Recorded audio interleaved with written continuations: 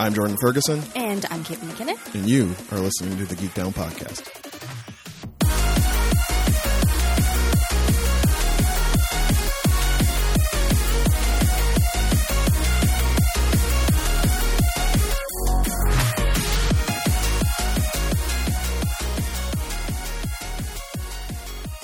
It's Tuesday. You know what that means. Welcome back, friends, to another fantastic episode of the Geek Down Podcast. This is a show where two friends sit in front of microphones and try to find the sweet spots where their fandoms intersect. My name is Jordan Ferguson. I remain in Toronto, Ontario, and joining me on the other line, lounging, dumpling-like, from the satellite branch in scenic Hamilton, it is your girl, Caitlin McKinnon. Dumpling, dumpling, dumpling. Friends, this is episode 226 of the Geek Down Podcast. That's right, y'all. We did it. We said, fuck it. Fuck this shit. We ran out. We did the bit for like 4 months. Yeah. 4 months.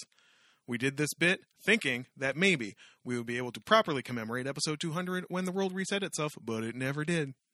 And it ain't gonna. So not for a really, really, really long time. So you know what you get? You get clearer audio through the fine folks at Facebook. This is our gift to you that we stumbled into last week. Yeah. When we were sending each other audio clips because we're weirdos instead of talking on the phone. So weird. People will send, we'll send voice memos before we actually have a phone conversation. Yeah, eventually it led to a phone call conversation. The whole time, Jordan was like, "You're so crisp. You're so clear. What have we been doing with our lives? Why have we not been doing the podcast like this?"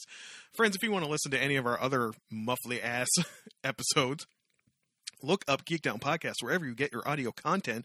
Click follow or subscribe, and when you do, henceforth, all other 225 episodes of this program will be available to you, and new episodes will be delivered to your device from a man who needs not make resolutions because he's perfect just the way he is. It's your man's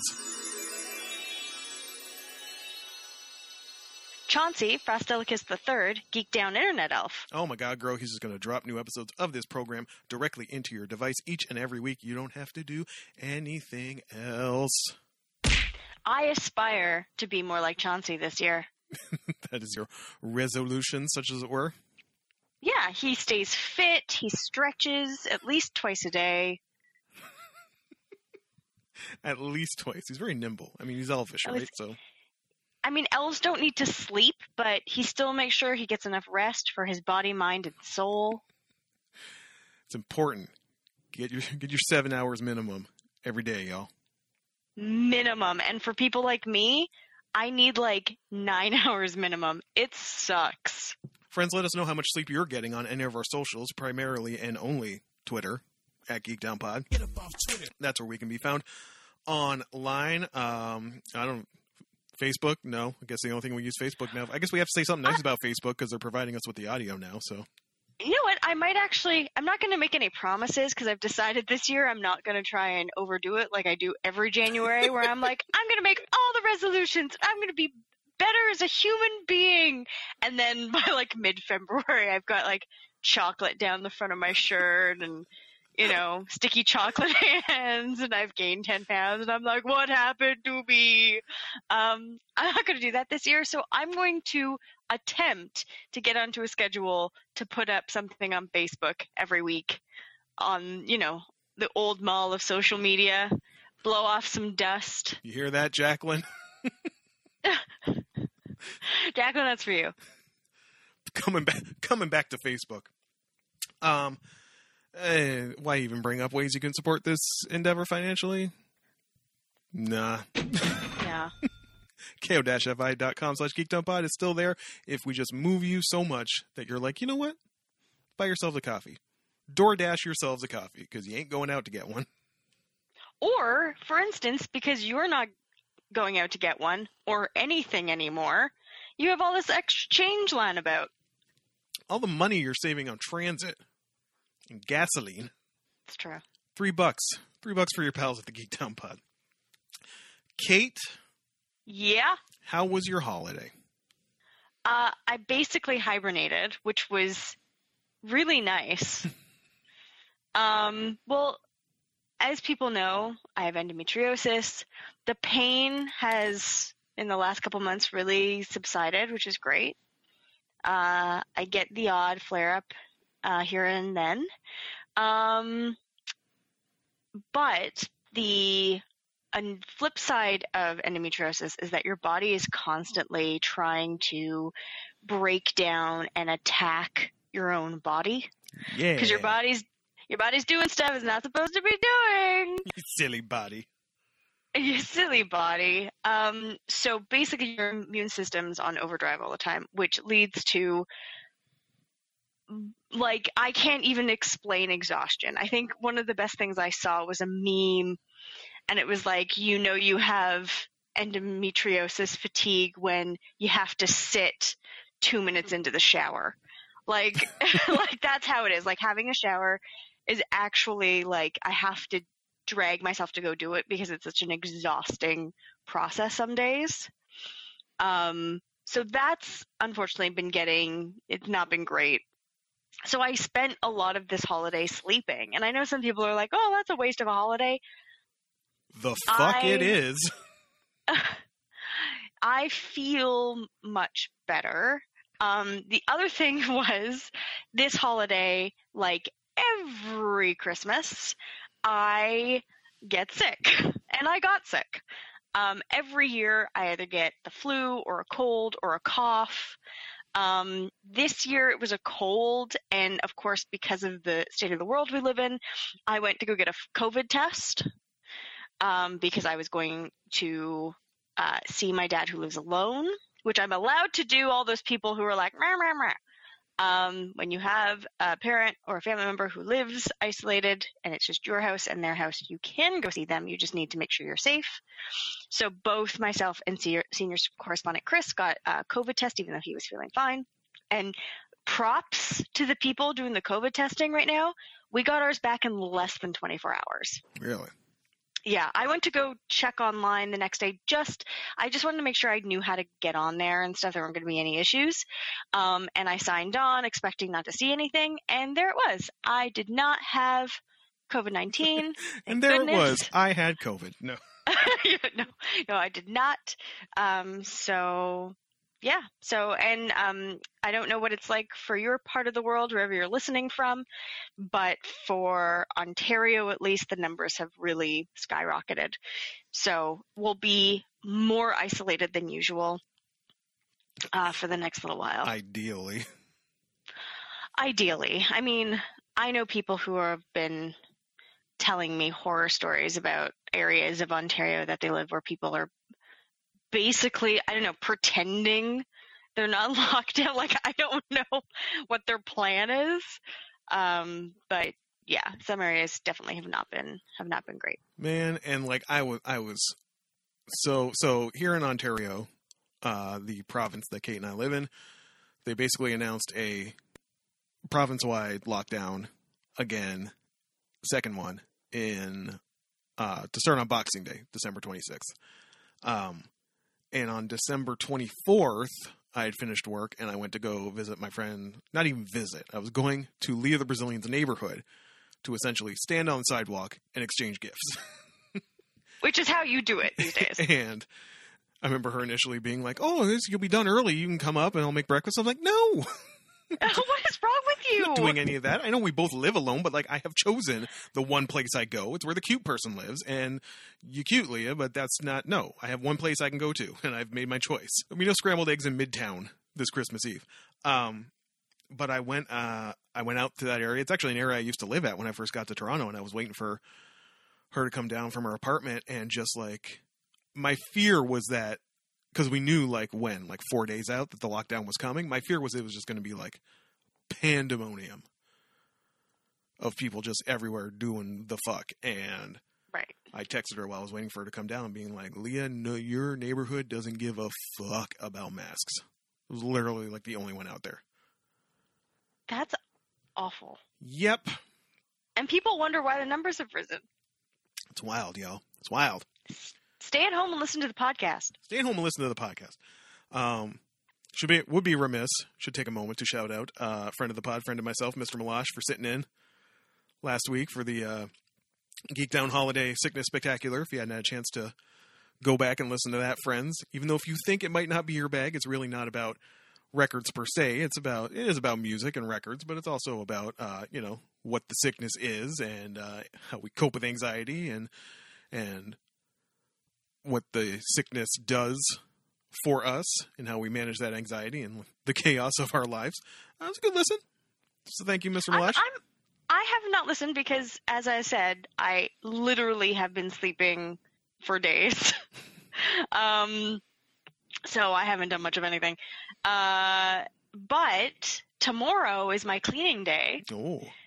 And I can tell you, the times I've listened, because I hate the sound of my voice, the times I've listened to the podcast are the times that I have been cleaning. So if you have some cleaning to do after the holidays, listen to the podcast. Listen, that was me. That was me yesterday on New Year's Day. Just a solid clean, because I had done my shopping because, obviously I didn't go home for Christmas. I was just chilling out at the apartment. I did have a place to go on Christmas and Boxing Day, which was lovely and very enjoyable. But obviously I didn't go home, so my parents sent me a gang of money. It was very cute. My dad called me on the phone on my way into work, and I thought it was going to be something related to my mom. My mom had come home from the hospital after her, stumble and head injury. I thought it was going to be something related to that because my dad really didn't sound that good. I was like, what the fuck's going on? He's like, oh, I won't bother you then. I'm like, dude, I got like 20 minutes before I got to be at work. Just, tell me what's up. Dads, right? Like, oh, dads, totally. Don't want to impose. I was like, bro, you called me. Like, what's it about? If I got to be late for work, I'll be late for work. Just tell me what's up. It's like, well, I need your banking information so we can send you some money for Christmas, and I don't want an argument about it.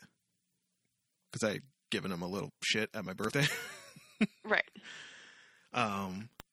And I was just like, okay, no argument. And his mood lightened immediately. Like, see? That's nice. Oh, dads. So because I said I wouldn't give them an argument, I couldn't yell at them for how much money they gave me, but it was a lot, and I also promised them I would not hoard it. So, wow, that's a big promise. That I would actually use it to purchase some things. And Caitlin, I've already told Caitlin this, so she's faking surprise because she already knows. Caitlin, I did not buy a single record. I am so proud of you. Look at you being an adult for 3 days. And listen, it's only because I was on Amazon and trying to take advantage of the free Prime promo they were giving me, which was going to run out at the end of January, but then they gave me another month. I'm like, what do you do on Amazon? Like, bro, I'm never going to pay for it. Like, just keep giving me free months, but go ahead. Oh, they know what they're doing. You ain't going to get me hooked. I don't shop from you that often. But you want to talk about poor brain? And just people in my life have heard all these stories before, including Caitlin. But for some of y'all, if you don't really know what poor brain is when the purchase of something will bring a market improvement to your life. But the means with which you already do that thing still technically work. So even if you have the money to make this improvement, you really agonize over whether to make it. Friends, I am, for years on this show, you have heard me enjoy my coffee during the recording of the podcast. I am using the same coffee pot I have used since God. It must be more than 10 years. Easily more than 10 years. The carafe is kind of getting a little stained in spots. Filters don't really fit that well in it. It's kind of like, it's basically if you go to a Holiday Inn, this is what you find. Which works for me because I live alone and I'm the only person here drinking coffee. I don't need something that makes a 15-cup carafe. I will drink it all and die in a week. I don't need that. But if you want a 2 to 4 cup carafe, you're in Holiday Inn territory. But I found this coffee maker, obviously with a name like Zojirushi. That was going to catch my eye because I'm a fucking weeb. You're such a weeb. I was like, what's that? Turns out, good rated, built-in water filter, got like the shower drip. The coffee actually is in the carafe, so it brews in the pot. The water drips down and filters and then drips into the pot, so it's more of a slow pour through the coffee. I know this will improve my life. It was $70, Caitlin. It was $70. It was on sale. 4 days. 4 days easily. Mulling this over. Okay. So one of the reasons we think I got a cold that we weren't sure was a cold, maybe could have been, was it's really dry in our house. Mm-hmm. Incredibly dry. Even the dry, dust bowls that run across our floor complain how dry it is. They're trying to use cocoa butter to moisture their, I have to moisturize twice a day at least. So Chris had said, well, why don't you get a humidifier for the bedroom? So because usually when I wake up, my throat's killing me, my nasal passage. And I was like, a humidifier? That's a thing that might make my life better, but tends to be more than $10. And I mean, I'm still breathing. Yeah, exactly. I'll be fine. Sure, I wake up and I've got 3 times a night and I've got an incredibly dry throat and I have trouble breathing and it's giving me a cough, but I get my lungs still work. I got a shower. I can just go stand in there for 20 minutes. Yeah.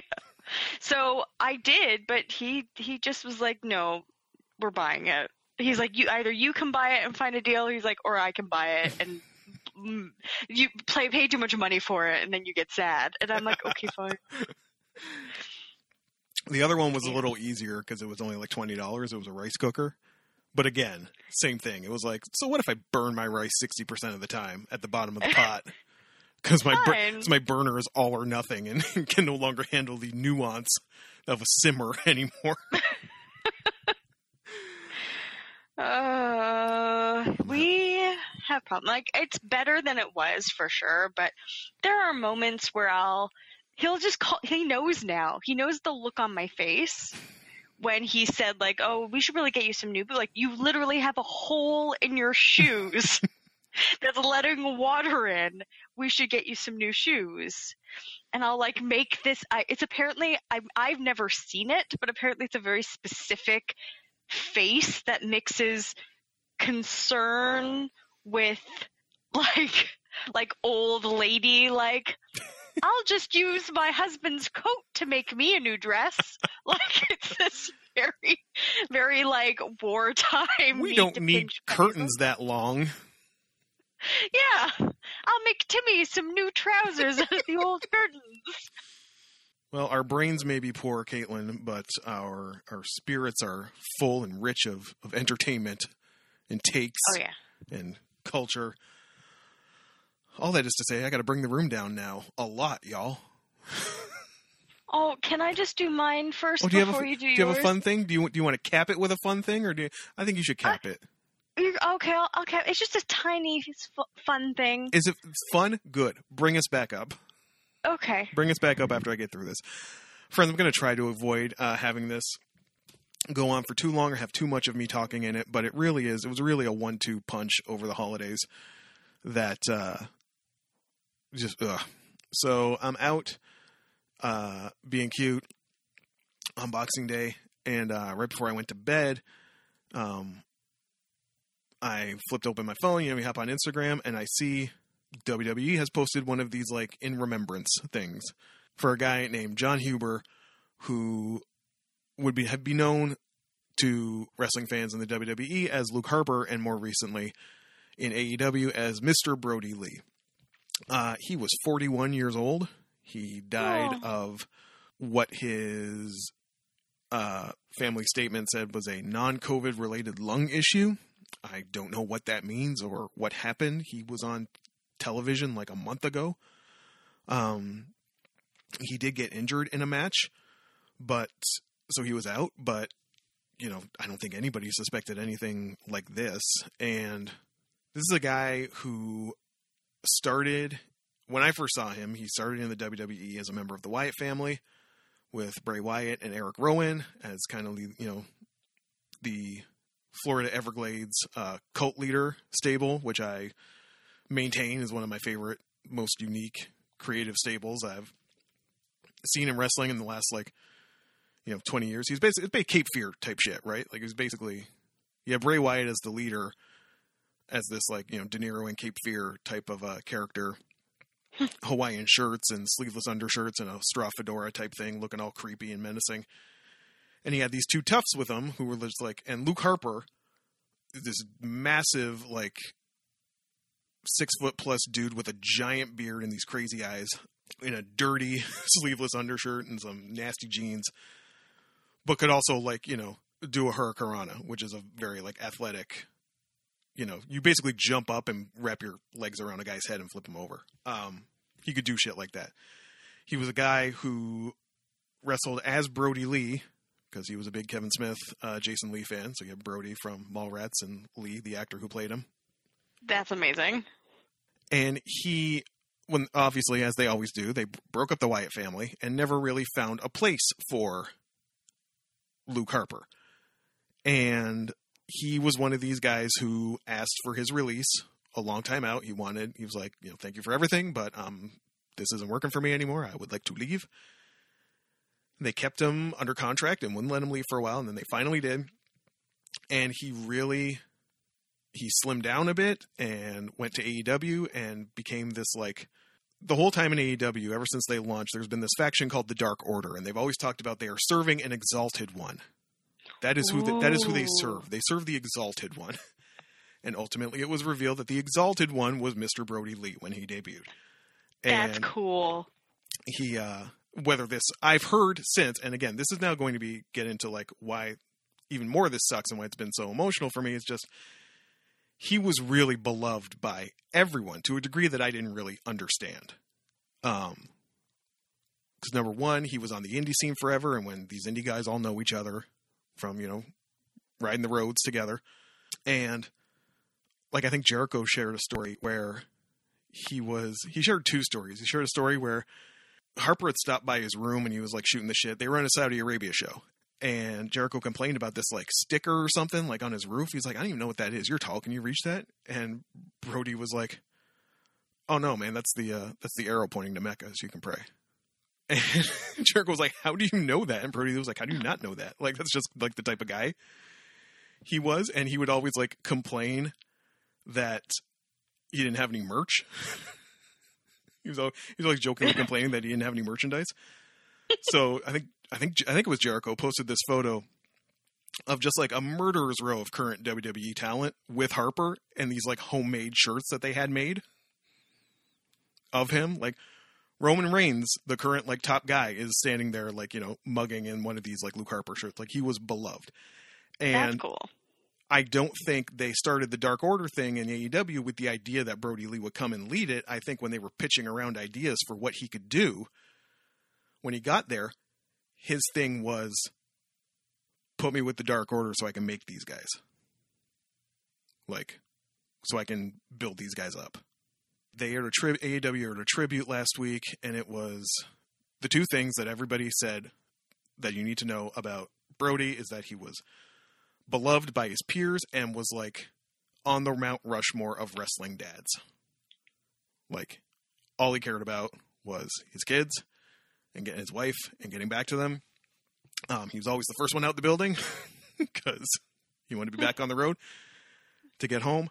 So the Dark Order are always numbered for the most part. There's Evil Uno and 10 and a lot of them have numbers. Mm-hmm. So Brody Lee Jr. was out there. I think he's 8 or 9. Yeah. It's going to be rough, y'all. No. He's going to be rough, y'all. No, what are they doing? I don't even know this guy. He's out there. Brody Lee Jr. is out there at ringside with the Dark Order guys. He's wearing a mask. They're calling him -1. The entire show was basically the good guys won every match. The main event was Brody Jr.'s favorite wrestlers all teaming up. And you go to hell. You go to hell and you die. Kate, it's going to get even worse. Fuck. No. So the moment where, like, again, what made this guy's career and why this is such a fucking bummer is nobody really saw what he could do until he got to AEW.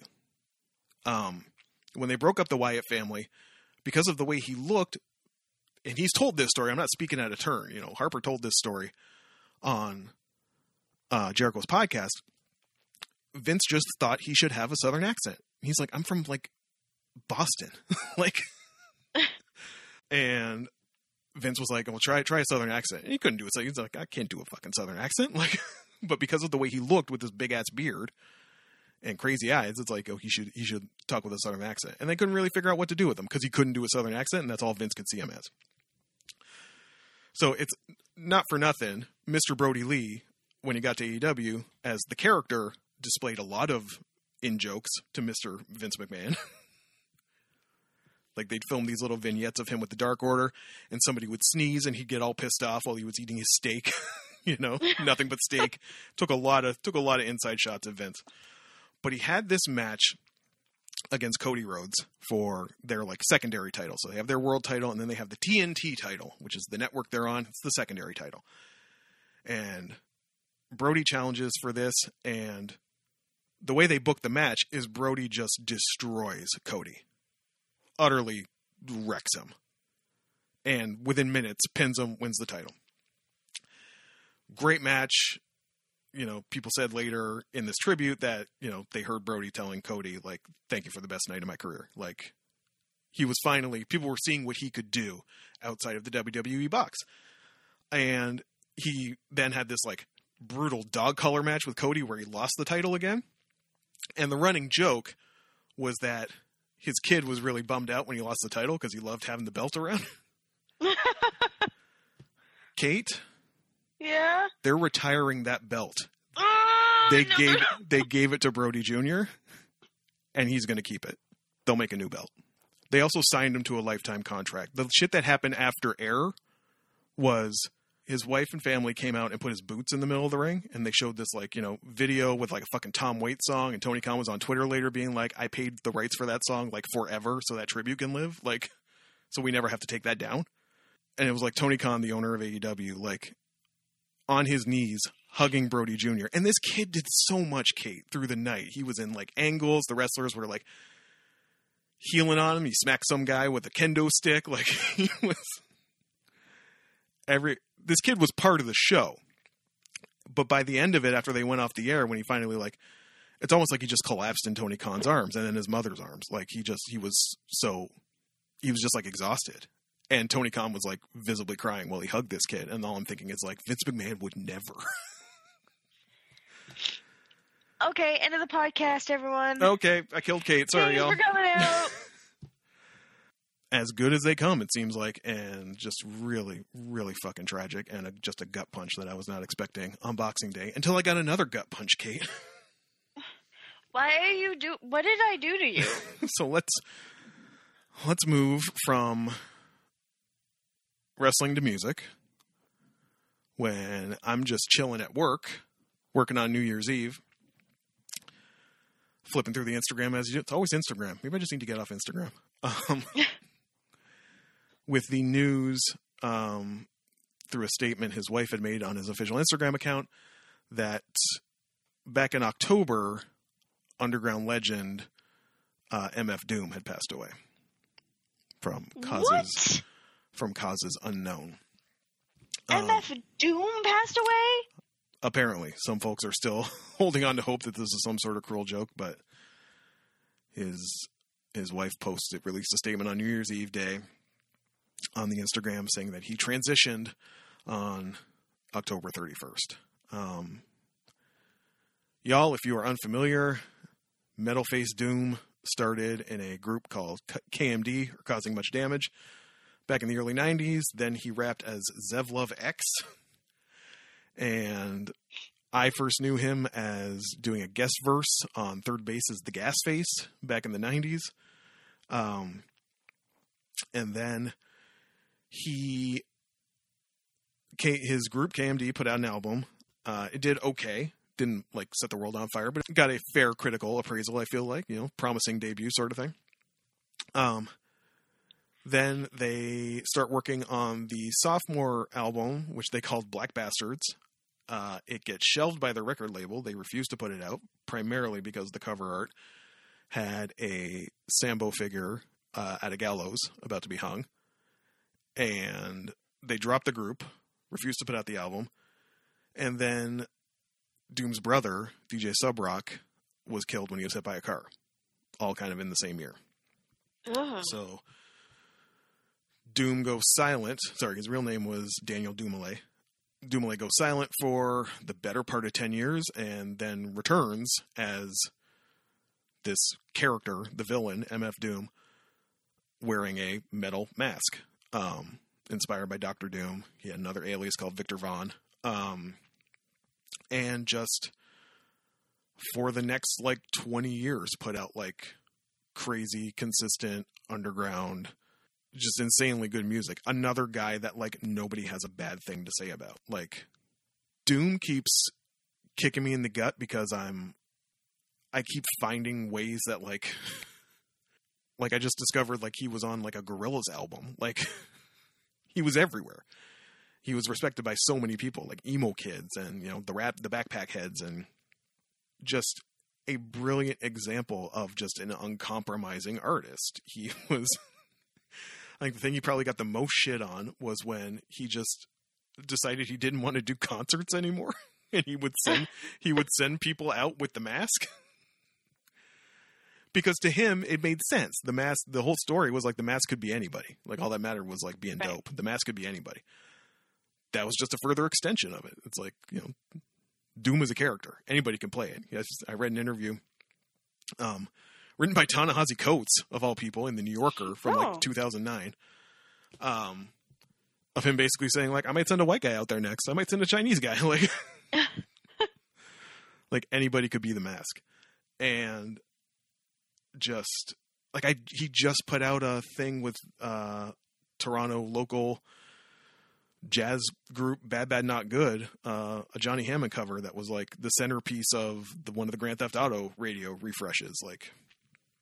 He just was always working, and I think that's why he was kind of from what I know, because I kind of started deep diving every so often. I deep dive rappers. And I'm always and then I say something and Jordan's like, how do you know that? You're so white. And I'm like, I know things. He's kind of omnipresent.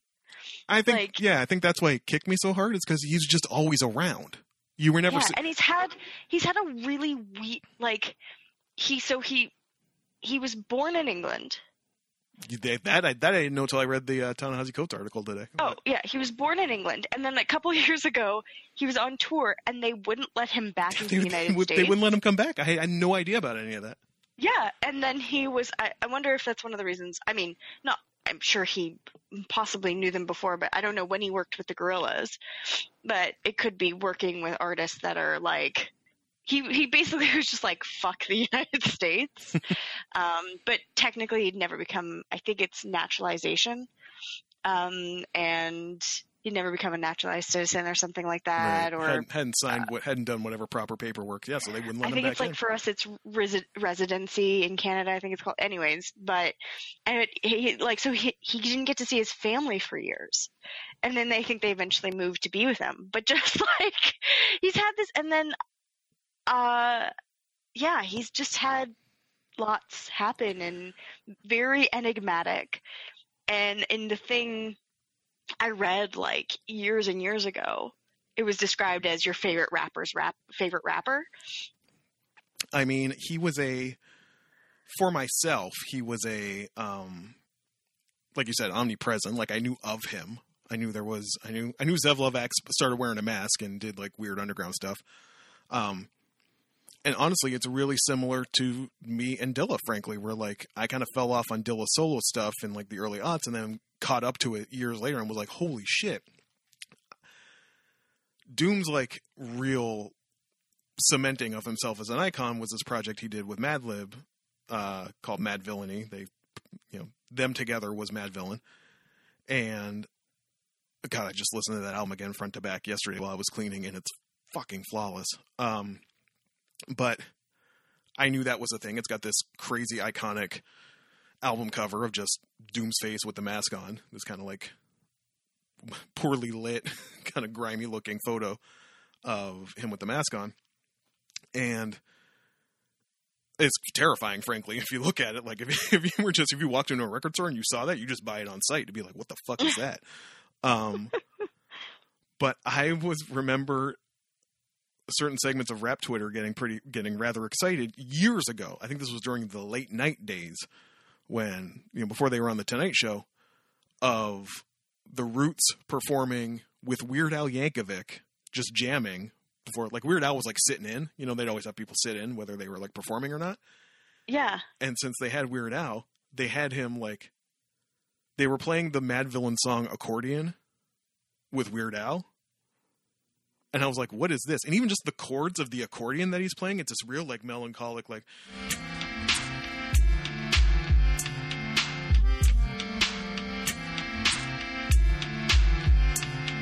like that's the sample. That's the loop. I'm like, that is a weird chord phrase. And I hadn't heard the song before. And when they mentioned it, I went back and I was like, well, what is this? What is this accordion song? And I listened to it, and Kate, I swear to God, it was like listening to Dilla again for the first time. It was like, brain exploding. That song was just blew my brain apart. And every time you would hear Doom, his voice was so recognizable, and you were never surprised when he showed up because he was just kind of always around and everybody liked him. Like, yeah, it was not a surprise to see MF Doom show up on something. So it was really like just a shudder through hip hop this week. Because, and with both of these guys, and I'm going to connect it, Kate, both of these dudes, Doom and Brody Lee, are both like these, what makes it so tragic to a certain extent is like, these are both guys who like flourished in their second acts, right? Like just threw away the whole Fitzgeraldian notion of like, there are no second acts in American life. Like these guys were both in their 40s and at like, had hit their prime in their late 30s, like had got it together and were really doing it later in life and like disproving, especially for Doom's case where hip hop is such a young person's, game. Yeah. He was, it's tough. I mean, both wrestling and being a musician and touring, and it's tough. It's tough on your body. It's tough on your mind. You're away from family for weeks and weeks at a time. Just Doom was like perennially relevant. There was never a time he wasn't relevant. Another thing I've come to appreciate about him in later years is like he did most of the beats. He did a lot of his own beats. And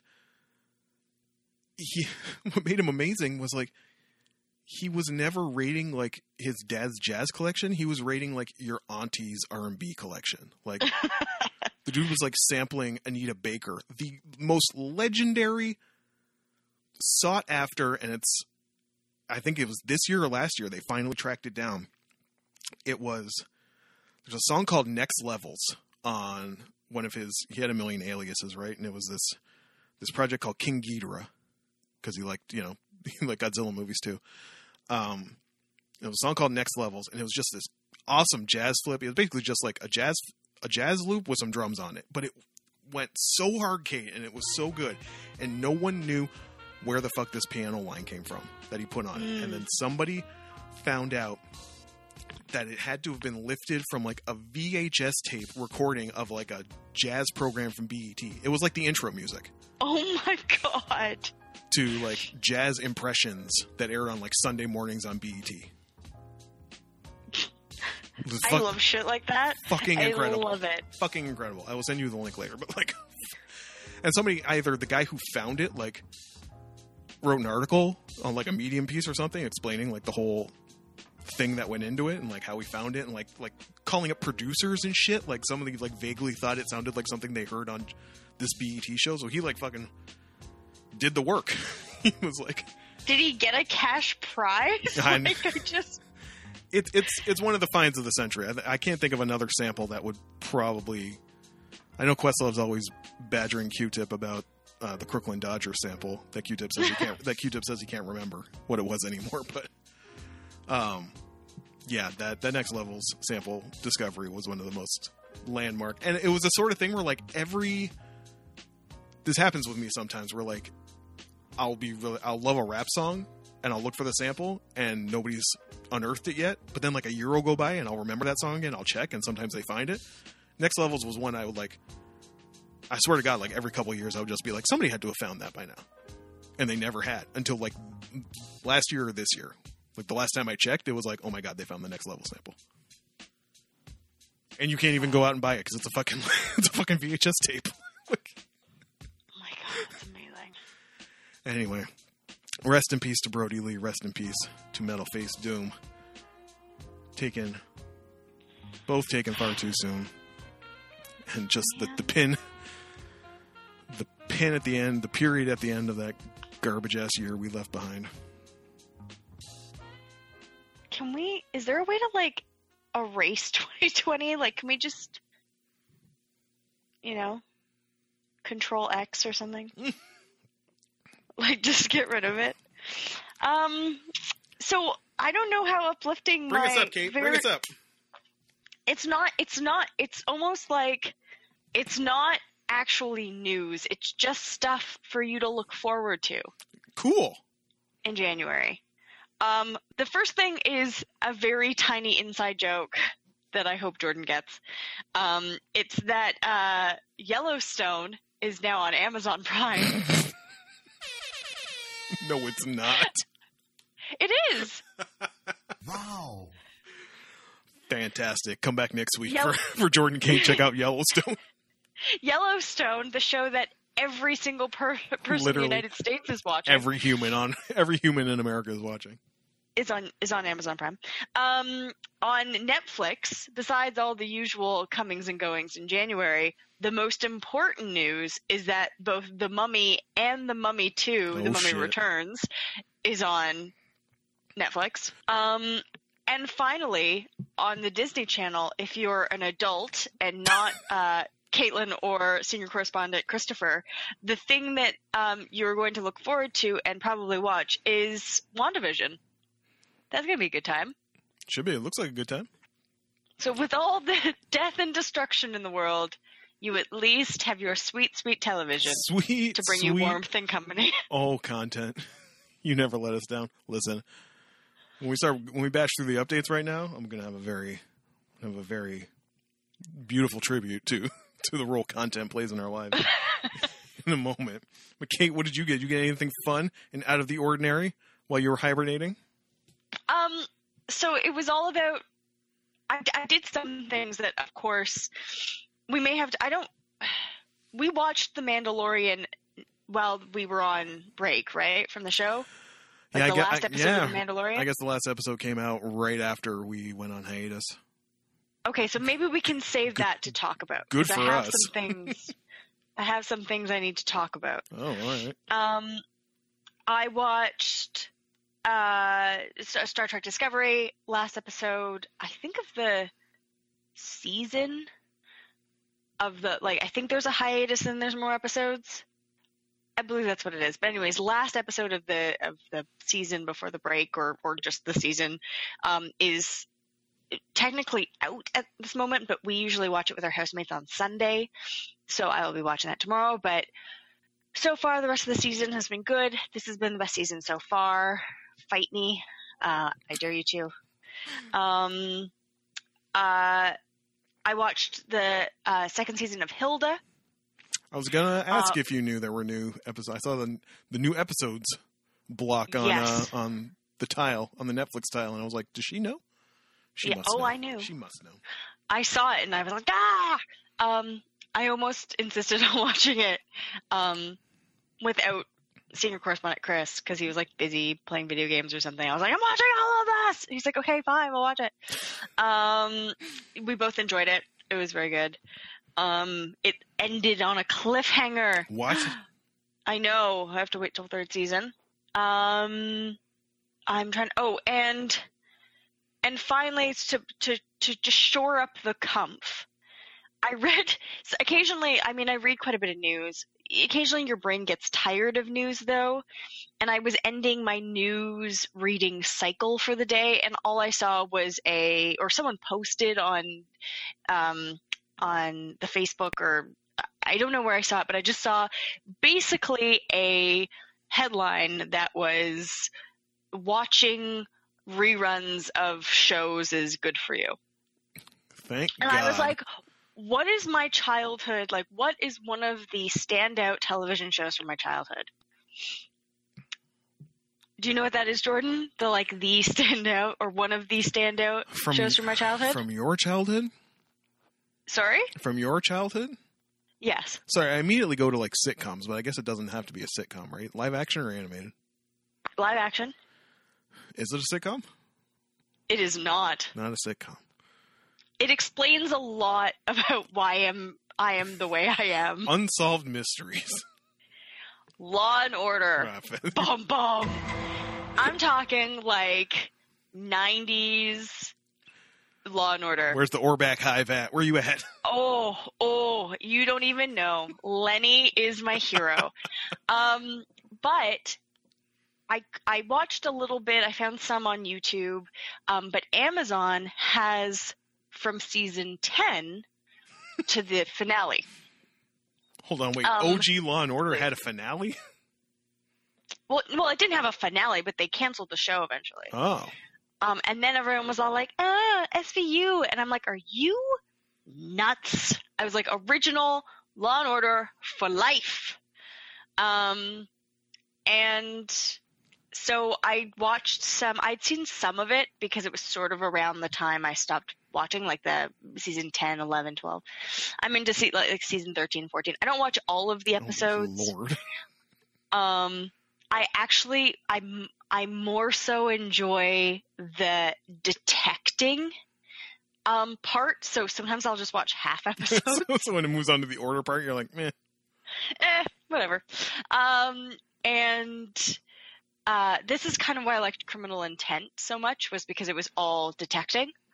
But I realized what it is about Law and Order, and why it was so interesting was because it was very much like a private investigator or a detective, in that they're taking these small crumbs of evidence of this person might have seen something. They know his first name's Jerry. They go to this place. They're like, oh yeah, we have a credit card slip from him because he bought this magazine. It's all these bits and pieces that they've put together. It's a puzzle, and we know how much I love puzzles. So I have watched hours of Law and Order over this holiday season. And when I get tired of Law and Order, I watch one of my second favorite things, documentaries. I have learned more about the Mayans and the Incas than I ever thought I would know. Specifically, there is on YouTube, there is a documentary called Secrets of the Maya. I would check it out. Short-ish documentary, 40 minutes, maybe 45 minutes. Very interesting stuff. I know Disney has some interesting documentaries. So I just kind of, I think it was just yesterday or the day before, after finishing The Mandalorian, which I will talk about, senior correspondent Chris and I watched the Disney Gallery, The Mandalorian, making of season 2. So it all ties together. It's all stuff to make me feel warm and fuzzy. And of course, there was The Muppets: A Christmas Carol. Of course. So when you get to The Mandalorian, we will stop and we will talk about it. Well, let's just talk about it now. Mando! Okay. What the fuck was that ending? Which part? Okay, so I know that we spoke about briefly that Luke shows up. Spoilers for The Mandalorian. Spoilers for The Mandalorian, Luke shows up. And at the very end to take Baby Yoda. And I was talking to my good friend Ren Hanman. Check out her books. And she was talking about how I believe she read an article from someone who had written about the episode or written about the season and said, you know, my kids have watched every episode of The Mandalorian, and when Luke showed up, they had no fucking idea who he was. This is a great angle. Please continue. I think we were both in agreement here. Yeah, I really like Star Wars. I like the original content. We're watching the originals right now. We're on Return of the Jedi, which we're probably going to watch tonight or tomorrow. We've decided in the new year we're going to watch the prequels and we're going to watch the sequels. I don't love the prequels. They have a lot of issues. And of course, same with the sequels. There are bits and pieces I love. I like Skywalker. I like when people explore other parts of the galaxy. I always like when characters show up. But in this case, even though Senior Correspondent Chris was like, he saw the X-Wing and was just like, ah! Like he just immediately knew and was excited, and he really liked it. And I didn't. I thought a lot of things. I didn't think it was horrible, but I was like, okay, yeah, Luke's going to show up and he's going to he's going to destroy everything and it's going to be fine. But like, really, you're going to give your son to a complete stranger? Like if he had at least said like, hey, I know Ahsoka Tano, or I felt Grogu, or I don't know, some kind of explanation, not just some stranger. It was like, you don't even know my name. I'm going to take your child. I have problems with that. Didn't he say, are you a Jedi? Like, yeah, like anything. I also have problems with what the fuck with the face. It doesn't look good. Why would you do it if it doesn't look good? It might be fun. Caitlin is referring to the fact that they used a similar technique that they used in Rogue One for Carrie Fisher, where it's just a like CGI'd, de-aged Mark Hamill. Which I have seen deep fakes better. Thank you very much. I think somebody posted a deep fake with Mark Hamill's face and it looked better. What are they? And the Carrie Fisher thing from Rogue One, I also was like, just do the back. Or like get Sebastian Stan. Or get a young guy to say, hello, I'm Luke Skywalker. Yeah, recast him. I liked the whole season except for that end bit. Oh, and then Ahsoka Tano's Leku. Those are the things I did not like about this season. Oh, and him eating the frog eggs. I know it's just like regular eggs, but it's weird because there's a mother who's actually like trying to protect them, and it was a whole thing. Eat eggs in front of the chicken. Yeah, it's fucking weird. When they're an intelligent being, like yeah. Also, they're not the last fears. chicken eggs in existence. Yeah, like and I love when they were like, "Oh, we thought it would be funny." It's not. It's not fucking funny. Genocide's always funny, weird. Isn't it? Genocide's always funny. Anyway, so those are my thoughts about the end. I know lots of people are probably going to have problems with this. Maybe some people are going to be like, I agree with you. But specifically the face bit where he like takes his hood off. I was like, like don't do it if it looks terrible. And you people are in the film business. You know what looks terrible. You spent thousands of dollars on things like someone's outfit because you want it to look precise, and meanwhile you've got this abomination Uncanny Valley face projection thing. I didn't like it. Caitlin, yeah, I agree with you. What? Oh my gosh. for different reasons. My reasons are one of the main reason why I have enjoyed The Mandalorian, despite being a bit of a Star Wars agnostic, is it just wasn't all the shit that gets the chuds all worked up. While the chuds are all over getting mad about Last Jedi and, the Rian Johnson and all that shit, I just had my own little pocket over here. Me and Mando, chilling out. Me and Mando and BBOs just chilling out, having a great old time.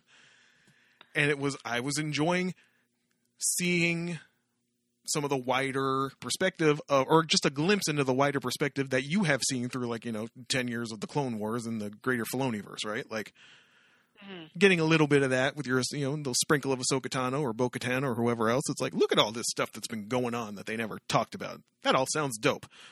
Here comes Luke Skywalker. Doop de doop de doop. Great. I get it. Y'all had a great time with that. Yes, I like seeing him be badass. I like seeing him just crush like 17 death droids like it was nothing, like they were made of paper mache. That's cool. And I do wonder, this is not my take, this is a take I saw, that if this will actually does like put the pin in the Baby Yoda story arc, and now they can tell the story that maybe they kind of always wanted to tell, which is the fate of Mandalore.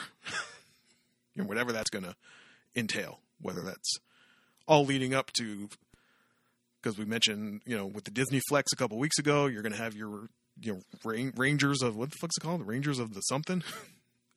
I don't remember. You're going to have like 3 Mandalorian shows, and one's going to be just Ahsoka Tano, and one's going to be probably the Cara Dune character and a couple other folks. You're getting a Boba Fett show, apparently. That wasn't even announced. As per the end credit tag. That was a total fucking heat check. I respect that. They fucking laid all this shit out for like 5 hours on like Wednesday. And then Friday dropped, and it was like, by the way, fuckers, Boba Fett show. Bam. That was actually pretty cool. I know some people who are like, I don't really want a Boba Fett show, but I'm like, I'm fine with that. I mean, senior correspondent put it a really interesting way. It's like the opposite of gatekeeping. And this came from a conversation from us watching the making of season 2. They talk about Boba Fett and how he was like really given, the kind of the cold shoulder, like he deserved more. He was nothing. He was a set of armor. Yeah, and Chris always loved Boba Fett. Like when I first met him, he had a Boba Fett keychain. Never got it. Thing. That's fine. That's fine. He was just one of the kids. I guess if you were knee deep in like the expanded universe, there was no there for me. It was like, okay, he's a cool guy. He's a cool guy who came for Han Solo. Like, all right, he's got some cool armor. Some of that, but some of it, when kids find something they really respond to, or like he had like knee rockets. Like for a kid, you're like, cool. Like they just loved that. And the director Rodriguez, what's his first name? Robert. I knew it was another R. Right, but he's running Roy. this show, right? Like, he talks about his love of Boba Fett and how even before a Boba Fett appears on the screen, there was a Boba Fett action figure, and it was sort of like, who is this character? And like, look at all his cool stuff. He's got a jetpack, for fuck's sake. Y'all know it's the jetpack. Y'all know when you were riding for Boba Fett before he had a personality, it was just jetpack. You were just here for the jetpack. Jetpack guy. So, for someone like Chris, he's super interested in that. But I think what they're trying to do is like make a Star Wars for everyone. And I said before, like, I think it's too much Star Wars. But when I did actually watch some of the like Star Wars presentation they did for investors. I was like, Jesus, I'm guessing it's like $1 million like bottom line investing threshold for Disney. But I was like, man, I wish I was an investor. They showed, what they were doing, and a lot of this stuff are limited series. Like it's not going to be 5 seasons. Right. It's going to be basically a mini series. And I was like, actually, that's kind of a neat idea, because sometimes you don't want a 3-hour movie. Sometimes you want something that has episodes that could be as long as they need it to be. Or telling a story and not being constrained by time. So yeah, I thought that was an interesting part of it. I think they're doing the same thing with the Marvel stuff. Is making these limited series. None of that's for lengthy series. I don't think you're getting Tom Hiddleston to sign on for 7 seasons of Loki. Yeah, no, he's got better things to do. He's got to be in some more dramas. There are some more Graham Greene novels that need to be adapted that he needs to appear in. Yeah. So I mean, Mando was dope. I was let down by the ending for different reasons, but I'm obviously curious to see where it's going to go. without the murdering egg eater in tow. Although when he took the helmet off and like BB-8s touched his face, I was like screaming, "Not today!" at my television. Not today, Mandalorian. Other things I watched. Kate, while I was off being cute, I was at a place where they had cable television. Oh. So I am all caught up. I am all caught up on 2015's hottest hits. we just rattle them off for you right quick.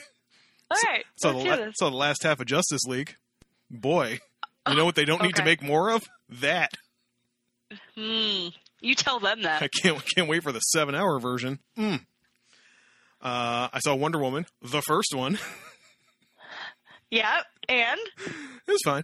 Yeah. The thing is, like, man, I'm not even saying this from some like ooh, Gal Gadot type thing. What must it be like to be that beautiful? I think about that a lot because I'm like the opposite. It's not that I'm fine looking, like no one's like, bah. But I mean, there is a scene. There's a scene in first Wonder Woman where, like, you know, I think they've liberated the village or something, and then it's time to move on to the actual like goal. And Spud from Trainspotting is like, I don't know, guys, I might just hang back. You guys are probably going to be better off without me. And Diana looks at him and goes, but then who would sing for us? And just the look on her face, I was like, yes, you are Helen of Troy. I would dive into traffic for you. I don't even want to make out with you. I don't want to have sex with you. I don't want to make out with you. You're just that beautiful that I would like do anything for just you to smile at me. What must it be like to be you? My problem is her arms are not big enough. I always think of Wonder Woman as being like buff as fuck. She's not ripped enough? But anyways, no. But I mean, it was fine. And definitely after watching fucking Justice League, it was like, well, this is much better. And then someone cute changed the channel to where Spider-Man Far From Home was on. And I was like, right, fun. Oh, yeah. I always forget that you haven't seen like any of this. Also, thanks for ruining my 2021 plans for the show. Oh, you still got some. I didn't see Captain Marvel yet, so you're fine. There's still enough for you to... Caitlin, I haven't seen Avengers. Like, actually? I haven't seen Infinity War. Fuck no. That was going to be my plan. That was going to be on my plan 1 year at Christmas, I think. But then those movies are like 7 hours long, and I was like, no. Sidebar, there was definitely a tweet this week where somebody was like, people are moving away from the Drake no yes template. Because Drake sometimes texts underage girls. So there's like the Geordie LaForge version. And there's also apparently a Pedro Pascal version where I don't know what it's from, but he's like making the like no and then yes. And so the tweet was just, we need shorter movies. And the no Pedro Pascal was like 2 hours and 25 minutes. And the yes Pedro Pascal was 1 hour and 45 minutes. And movie Twitter like set themselves on fire. They were like, the person who tweeted it originally was like, wow, y'all are out here eating each other. Like, for that notion, that movie should be shorter. We know where I stand on that issue. Yeah, Far From Home, just a great reminder that, you know, this shit's supposed to be fun. Tom Holland, you gorgeous little bean, you. Oh, yeah, isn't he just the cutest? Just a delight. And then, Caitlin, most importantly. Yeah. I was somewhere where they have cable television. And a television filled with robots that you can just talk to and ask for shit. And it'll tell you if it's available. And I stroked my chin sagely. And someone cute was going to be occupied for about an hour or so. And I said, And I grabbed the robot remote control. I pushed the microphone button. And I said, Dashing in December. Yes. And courtesy of the CTV drama channel, Dashing in December appeared. Y'all, I got to see Dashing in December. I am so jealous. Y'all, you will recall we were looking for the Kumpf Bad Christmas movie this year, and we had staked our money on Dashing in December. Why, Caitlin? Why? Because Andy McDowell's in Yes, it. yes. Because if Andy McDowell is in a fucking Christmas movie, you watch it. And we tried, but it was on the Paramount Network, and Amazon decided they wanted to pay for Yellowstone, but not Dashing in December, so we did not get it. Well, I mean, this is the thing. They advertised this everywhere. They were like, you want a great Christmas movie with gay cowboys and Andy McDowell? Watch Dashing in December. And Paramount, we tried. We tried so hard, Paramount. We tried so hard. And legally, too. We were ready to buy it. We had wallets open. We were like, take our money. Take our money, Gay Cowboys. And they were like, nah, you can't have it. Dirty Canadians. But I saw it anyway. Thank you, CTV. Caitlin? Yeah. You find me a better movie about gay cowboys. I'll wait.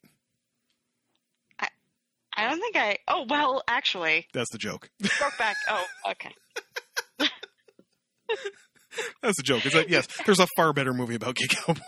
But not a better movie about gay cowboys with Andie MacDowell playing one of their moms. With Andie MacDowell and a sleigh ride that needs to be saved. Oh, I have to find, if you have it, if one of you out there has this movie, please tell me where I can find it. So we had watched, what the fuck did we watch? Princess Switch? Yes. A few weeks ago. And we Princess Switch 2. You were like well, determined. I watched both. But I will watch both, like, immediately. I didn't even, like, have time to be like, oh, but I don't think you've seen the first one. You were already like, I'll watch it. I'm going to shout out, it's set in Colorado, and it looks like it's set in Colorado. At one point, our leading man, I remember his name, who cares? Gay Cowboy number 1, came out. Wow. Came out in a very comfy-looking cowl neck cardigan, and I was wearing a comfy cowl neck cardigan at the time.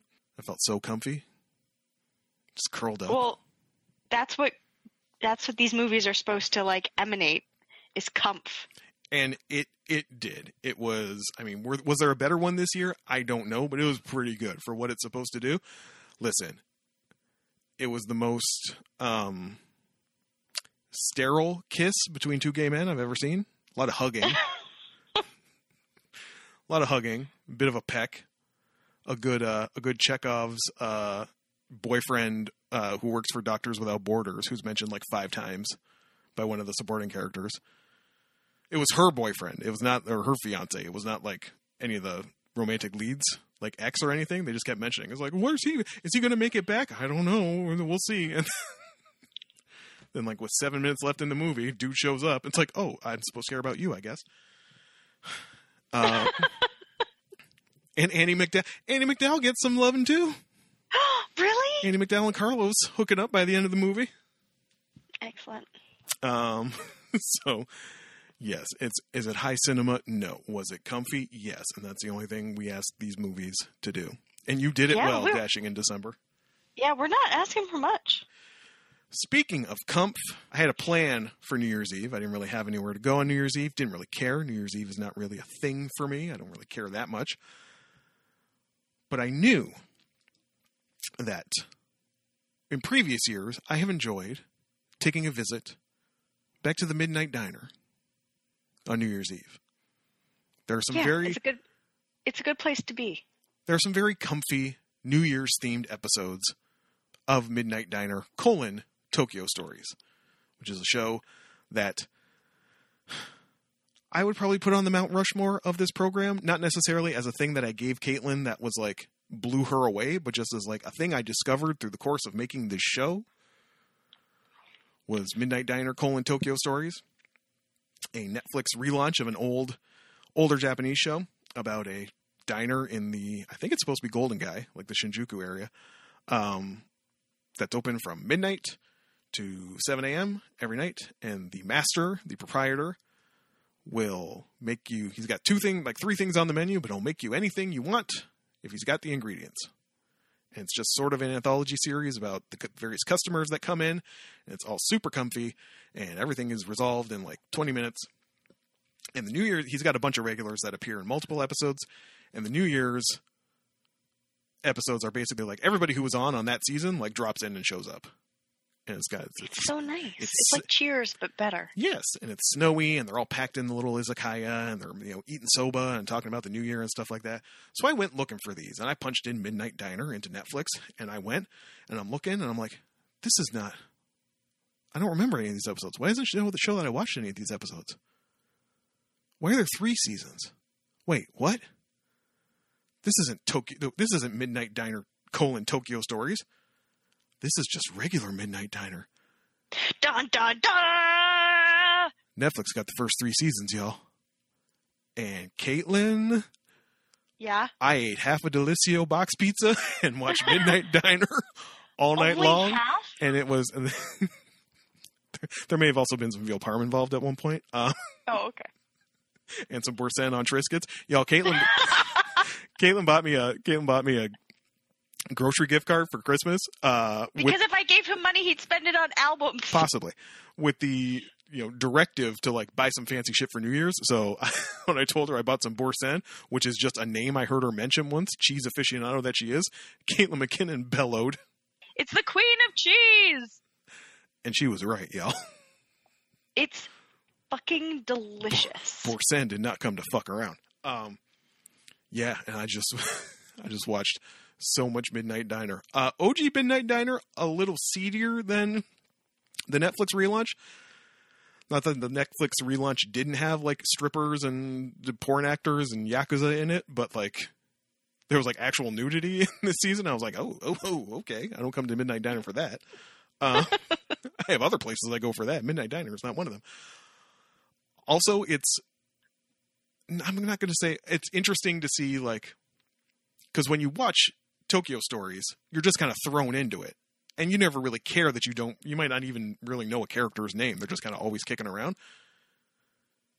And you piece it together as you go. And I found that to be a bit of the charm, but it's much more Netflix money. One definitely helped. That was shot on film. The first season of the original was shot on video. So it looks a little faker. It's a little more like expository, like explaining who these people are, which is different. I wasn't expecting that. And also, Kate, I've since read that this is not ever like fully explained, but there's a dude who hangs around for most of the season, just like making an abacus out of peanuts, you find out by the end of the season. And at one point, he's always talking about like life is like a river, and he mentions a different river with a metaphor. And he's dressed like traditionally, like in a kimono or yutaka. Yeah. And at one point, he gets up, he's talking to the master, and he's like, so I don't like to stay in one place very long. I think I'm going to get going. And he's like, master's like, okay. And as he's walking out the door, this younger guy turns to him and goes, I'm sorry about your scar. I promise I'll make it up to you. Yo, they mentioned his scar, but they never go back to it. That's okay. Just tell me how that's how we get to make. You know what? All the people writing the like extended universe fiction. These are the things that they need. Give me my Kira. You're deep in the fucking fanfic universe. You get me my Midnight Diner fanfic. Yeah, we don't need any of this other slash stuff. This is what we need. Tell me where the master got his scar from. So yeah, y'all just look forward to like the next 3 weeks of me just talking about how comfy Midnight Diner is. Because Kate, I get ready for bed, I settle in, I watch maybe 1 or 2 episodes, and you know how they always end. Even from the jump, they always end with the characters kind of like breaking the fourth wall and talking about how to make the item that has been the centerpiece of that episode of Midnight Diner. Yep. And then one of the characters will say, Oyasumi nasai, which is just, a polite way to say goodnight. And I say Oyasumi back, and then I turn the PlayStation off and I go to bed. It's delightful. That's really nice. I wish more TV shows said goodnight to me. Right? Because then You're my best friend. You're my best friend. Television. Be nicer to me. If it doesn't say goodnight, I just keep on watching it. I just want some contact. I need closure. I need an endpoint, or I'll never stop. Speaking of never stopping, it feels like we've never stopped this episode, and we still have a back half to get through, so we're going to put a pin in this, get a little beverage. When we come back, we know you got soul. If you didn't, you wouldn't be in here. We're going to talk about Pixar's latest when we come back from this break.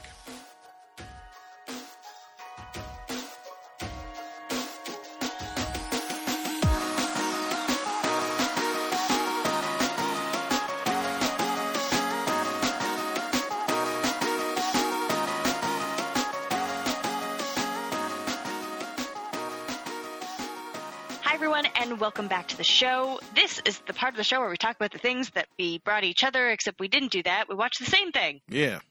Which we do sometimes. Topical. Because there's lots of stuff out. And yeah, topical and time. And I was in hibernation. And frankly, y'all, we're like 4 years into this. Like, it's getting harder to find stuff that we like that the other person hasn't seen. So Yeah, and there are some things that I'm never going to give Jordan because I don't want him to be mean to it and make me cry. And there are things that I also just know he's not going to enjoy. So why would I do that to him? I mean, he's still my friend. Why would she do that to me? Her friend. To Jordan. Yeah. But we still have some rules. The first rule is that if it comes in parts, we watch 3 of them so we get a sense of the thing, but it doesn't apply because it's a movie. The second is hashtag save it for the pod, which does apply because we don't talk about the things until we are sitting in front of these microphones. Nope. And the third rule is not really a rule. It's just a policy, is that there will be thorough spoilers. And so if you don't like spoilers and you haven't seen this movie, you need to go and get the fuck out. This is a very new item where normally we would be like, fuck you if you don't like spoilers, blah, blah, blah. This thing's from like 1997. This came out 2 weeks ago, so if you have any intention of seeing the Disney Pixar movie Soul and have not seen it yet, you probably want to duck out and check back with us later. Yeah. Basically. What's Soul, Kate? Soul is a 2020 American computer animated fantasy comedy drama. Yeah. We know the longer the better. Film produced by Pixar Animation Studios and released by Walt Disney Pictures.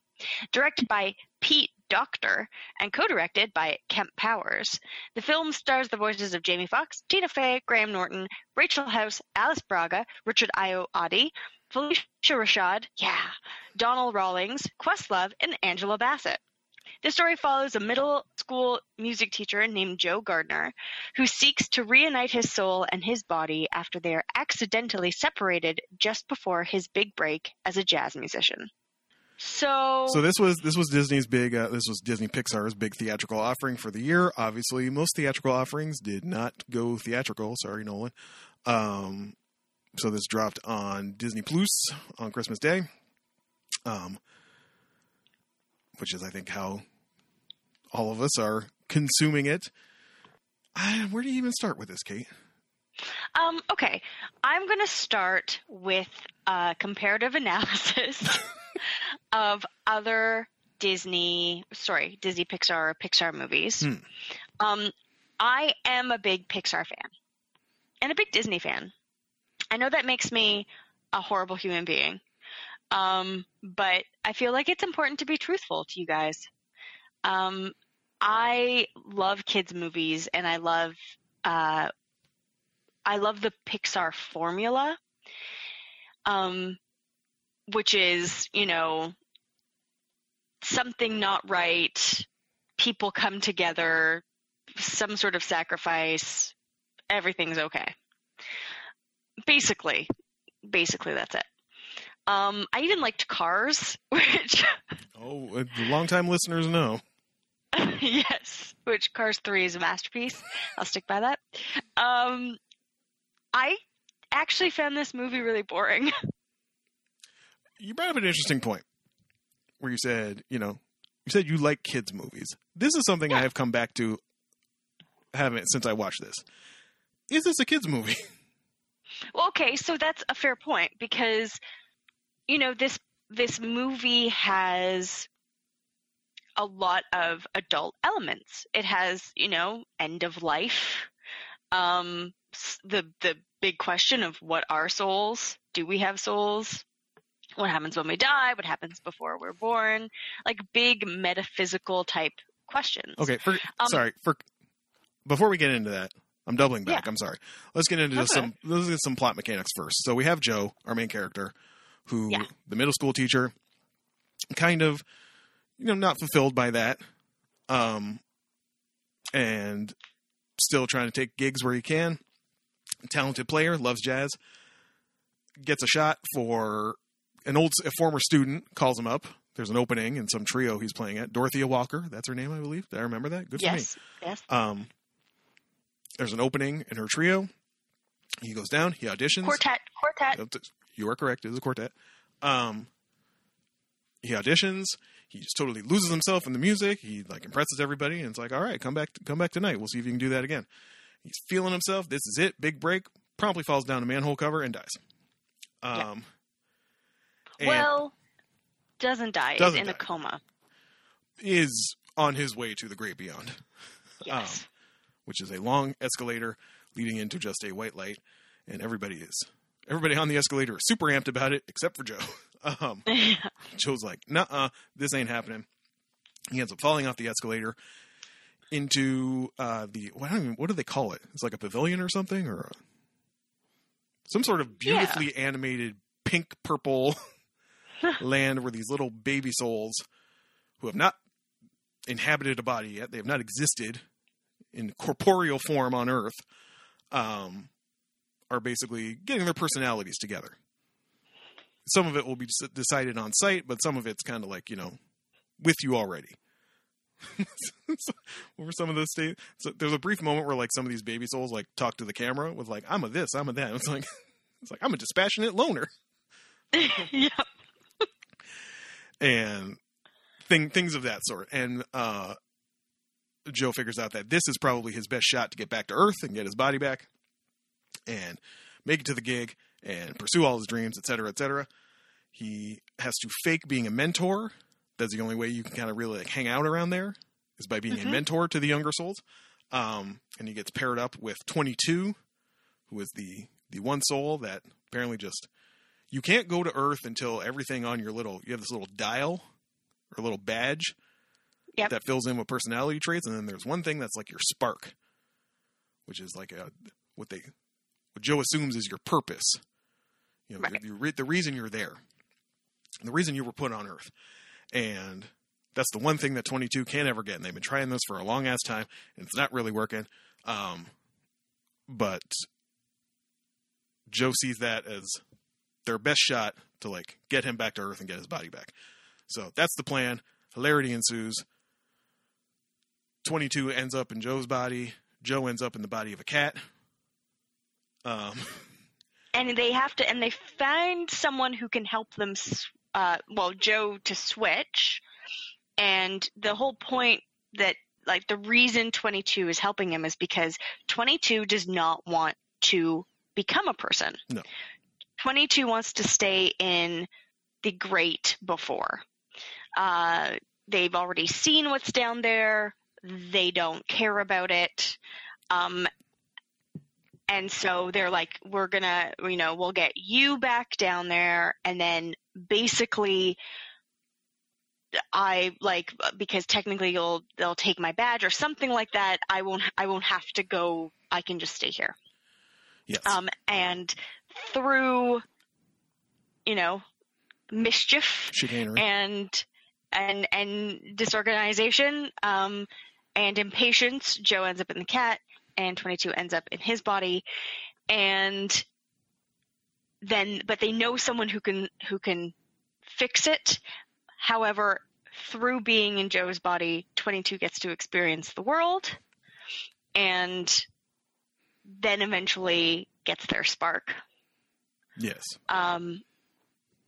And there's some we'll get to it, I guess, a little bit later, but there's some debate about whether 22 got their spark because they were in Joe or because they got to experience what life could be like. Yes. Basically, as 22 is in Joe's body, Joe is directing them to like do some of the nuts and bolts of getting Joe ready for this audition he's still trying to make it to in time. Or not, it's the gig. He's got the job. He's going to play the gig, but the gig could be his like shot to being a, actual working musician. Yes. And as Joe gets to, witness his life kind of from the outside, and like his relationship with his mother and like his friends at the local barbershop and things like that. And this is where I start to stumble, Kate, because I don't know.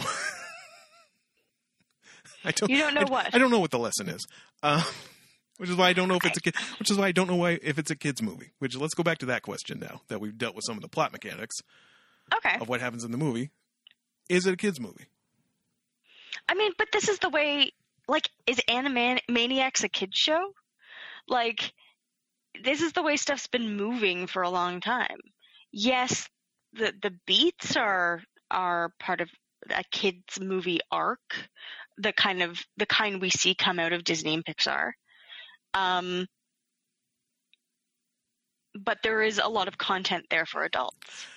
I think the scale ultimately for me was too balanced to the one side, which is great for me because I'm a crusty adult. Right. So I actually really liked it for that fact. But if I'm looking at it as like, why don't we, okay, fine. Let's scrap kids movie. Let's say family movie. all right, Is that fair? Because if your kid's older, say your kid is 10, 11, 12, this movie's fine for them. Listen. Maybe not fine for a 4-year-old. I still kind of have the same criticism though, because I feel like this movie is trying to do what Up did effortlessly. Right. The kids portion, I don't think it's pulling off the kids portion. Mm. A family could watch Up, and the parents are going to be devastated by the first 5 minutes, by the idea of like just missing the point about what mattered in your life type of thing, or like what you think you didn't accomplish and things like that. Meanwhile, the kids are laughing at the dog who can talk. Like, yeah, he's Doug and he loves you. He does love you. He just met you and he loves you. Whereas this, I don't know what the kids part here was. Was it him being in a cat? Was it? But again, this is like, if you're talking 10, 11, 12, they're getting, like, that's junior high-ish. They're getting a lot of that humor. I guess I'm always reminded of a tweet. It was a tweet that I saw where it was like, Pixar movies 20 years ago, talking toys. Pixar movies today. What is your purpose in life? What's the structures by which you define your worth? Like, I think that simplifies the Toy Story movies, but I think it's more like the whole point was what happens to you basically when your person stops wanting to play with you. Like, there's really crazy deep stuff in Toy Story. Let's get this straight. I mean, listen, they were all resolving to die at the end of Toy Story 3, and them fuckers all held hands on their way to the fire. Like, yeah, like, whoa. But I don't know. Okay, so let's go back to what I initially said, which was I found this movie boring.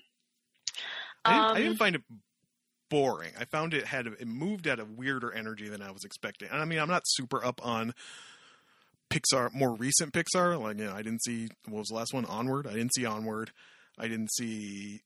Oh my God, Onward was great, and I cried so hard at that. Onward was a movie for definitely tween, teens, and older. So I didn't see that one. I didn't see, Toy Story Part 12 or Up Part 6 or whatever ones. They do a lot of sequels, y'all. Actually, they've really only done Toys and Cars sequels. I haven't seen much of the recent fare, but I just found it moved with like a different kind of energy. Again, leading me back to my question, is this a kids movie? Because I didn't find it hit the same kind of beats. Sidebar, special shout out, speaking of like beats, to Trent Reznor and Atticus Ross, who did the score. Didn't see that coming. Huh. Who loves Nine Inch Nails and just ambient music? Every time you hear a weird like bling blong type of music while Joe was running around the Soul Pavilion was Trent Reznor. So shouts to him. Oh, good job, Trent Reznor. Another Oscar for that guy coming. What a career. I fell down a Nine Inch Nails hole recently. That's the other thing I watched, Song Exploder, and there's a Nine Inch Nails episode, so I've been on a big Trent Reznor kick this week. What a career for that dude. So yeah, I liked it. It's gorgeous. Let's just praise that right now. It's a Pixar movie. They're good, very good at what they do. Yeah, it was beautiful. Any of the Jerrys, which are just like, the wisdoms of the universe, just kind of milling around. They're animated as these like 2D neon type things. Gorgeous. Yep. So every time they're on the screen, they just pop and you just like want to hang out with them.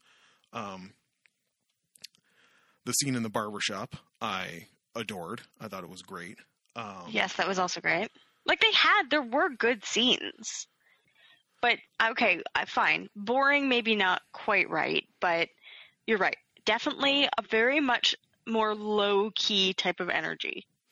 Even when it was like Madcap, I didn't feel it had the same kind of like frenetic energy that like a lot of other like in the scene where 22 has decided they want to live and don't want to, like, essentially hold up the deal that they made with Joe.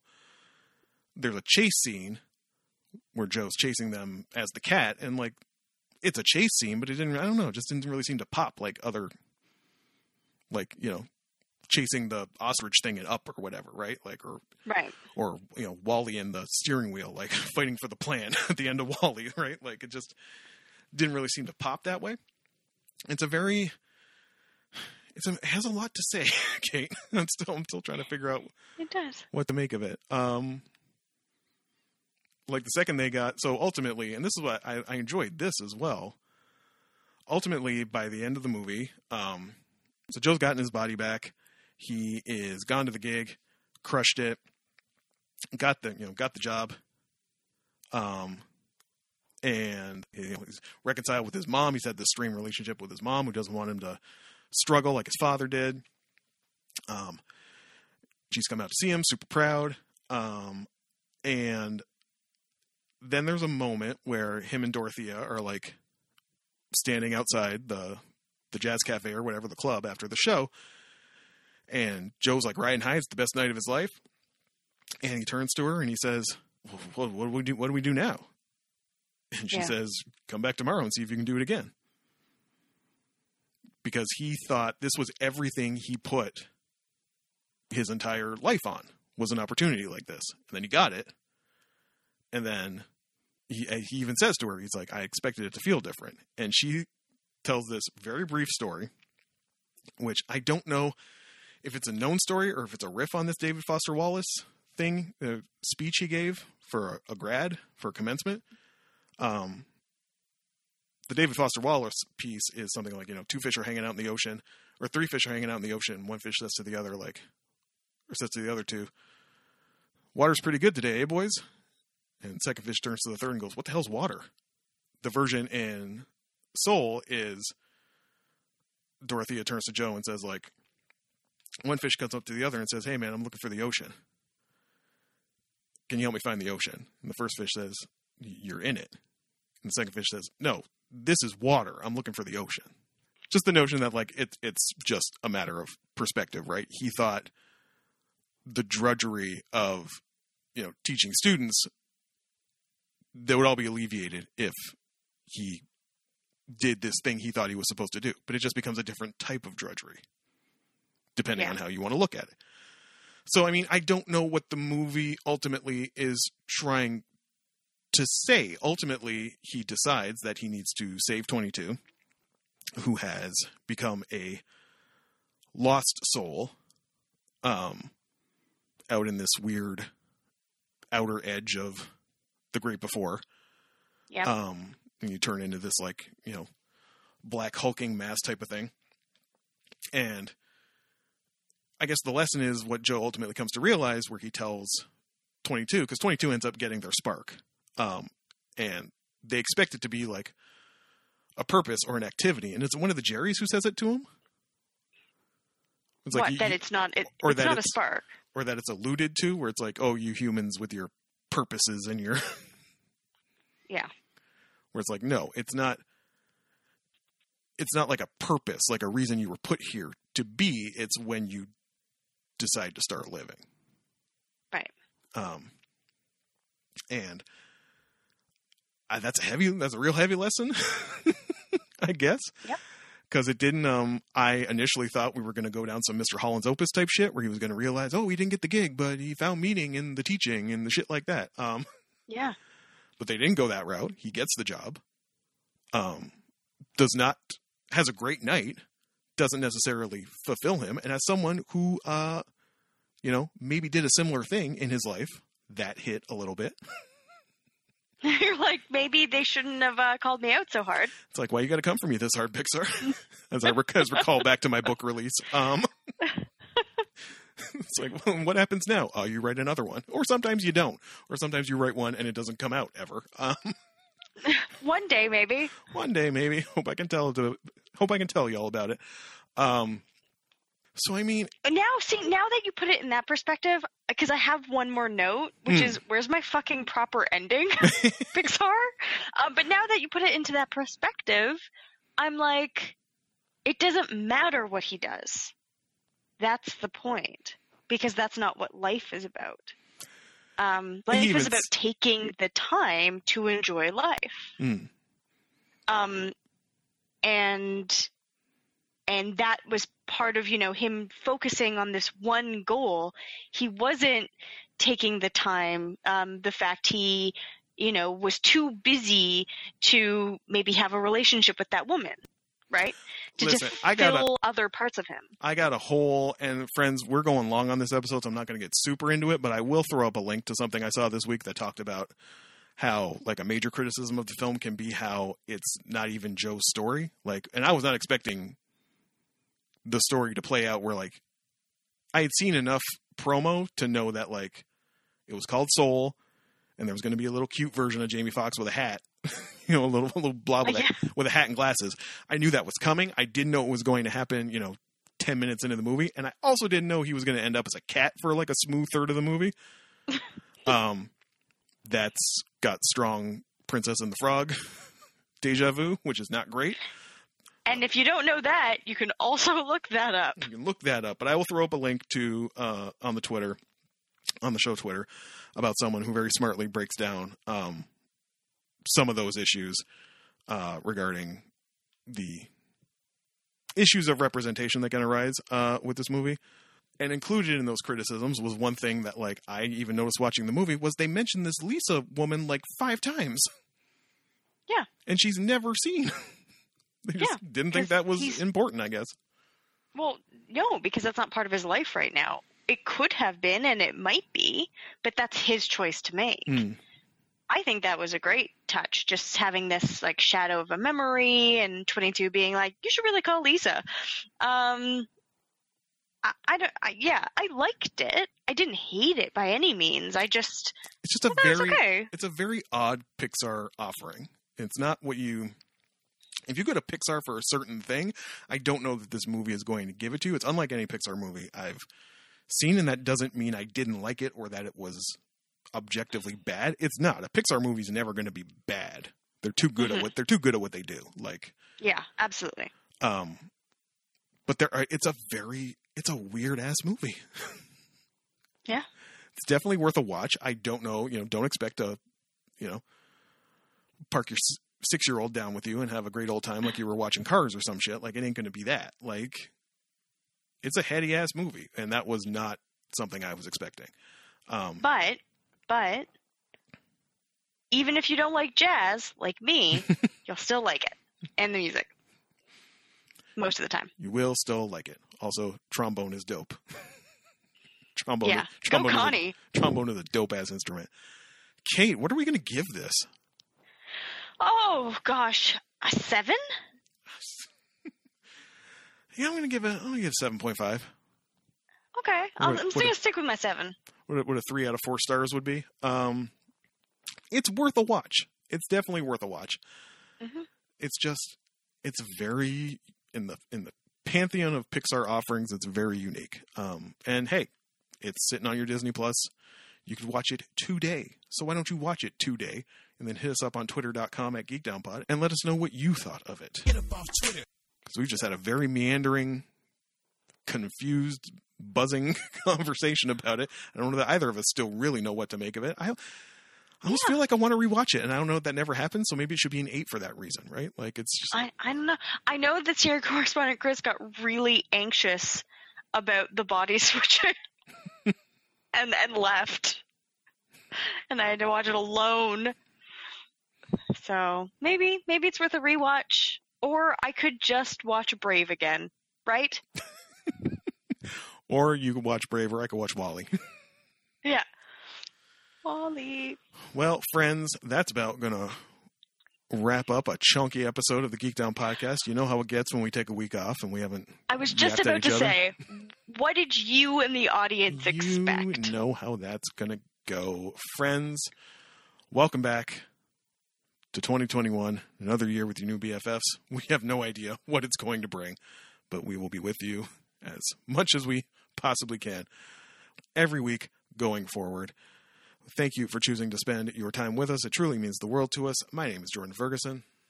My name is Caitlin McKinnon. The theme song is by Rob Gasser, and I hope you will join us next week for another amazing episode of Geek Down Podcast.